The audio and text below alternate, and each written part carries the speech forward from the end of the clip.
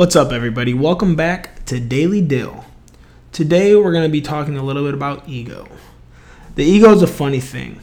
No matter how humble we claim to be, there's always going to be instances where the ego begins to creep up. It happens when you gossip, it happens when you compare, it happens when you think negatively about others. Whether you realize it or not, all these things are just your way of making yourself feel better. We've all heard the victim of bullying be told the only reason they're even being picked on in the first place is because the bully is actually the one hurting inside. You are that bully. To someone, at some point, you are. I know, you're different. You don't believe in bullying others, but it happens. I'm not saying you're doing it on purpose. Quite frankly, I don't think you even realize you're doing it. But that's the thing. It's not about what you say or think. It's about how others react to it. It's those backhanded compliments. It's the comparisons. It's those days where you're stressed and frustrated and you just snap on someone a little too harshly. It's not that you were being malicious on purpose, it just happened.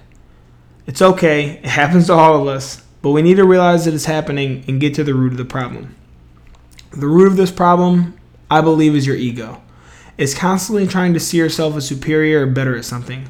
Whether that be in sports, at work, in a relationship, whatever it is, we view ourselves a certain way. When something threatens that perception, our ego flares up. It shoots thoughts at you that tear down others, and whether you speak those out loud or not is completely up to you, but it doesn't change the fact that you still thought them. For me, this is something I'm constantly working on. I've been known to gossip, and I'll be the first to admit it. I talk shit about people sometimes. It's not that I do it because I dislike them. Most of the time, I actually really like them a lot, but it's just what I'm conditioned to.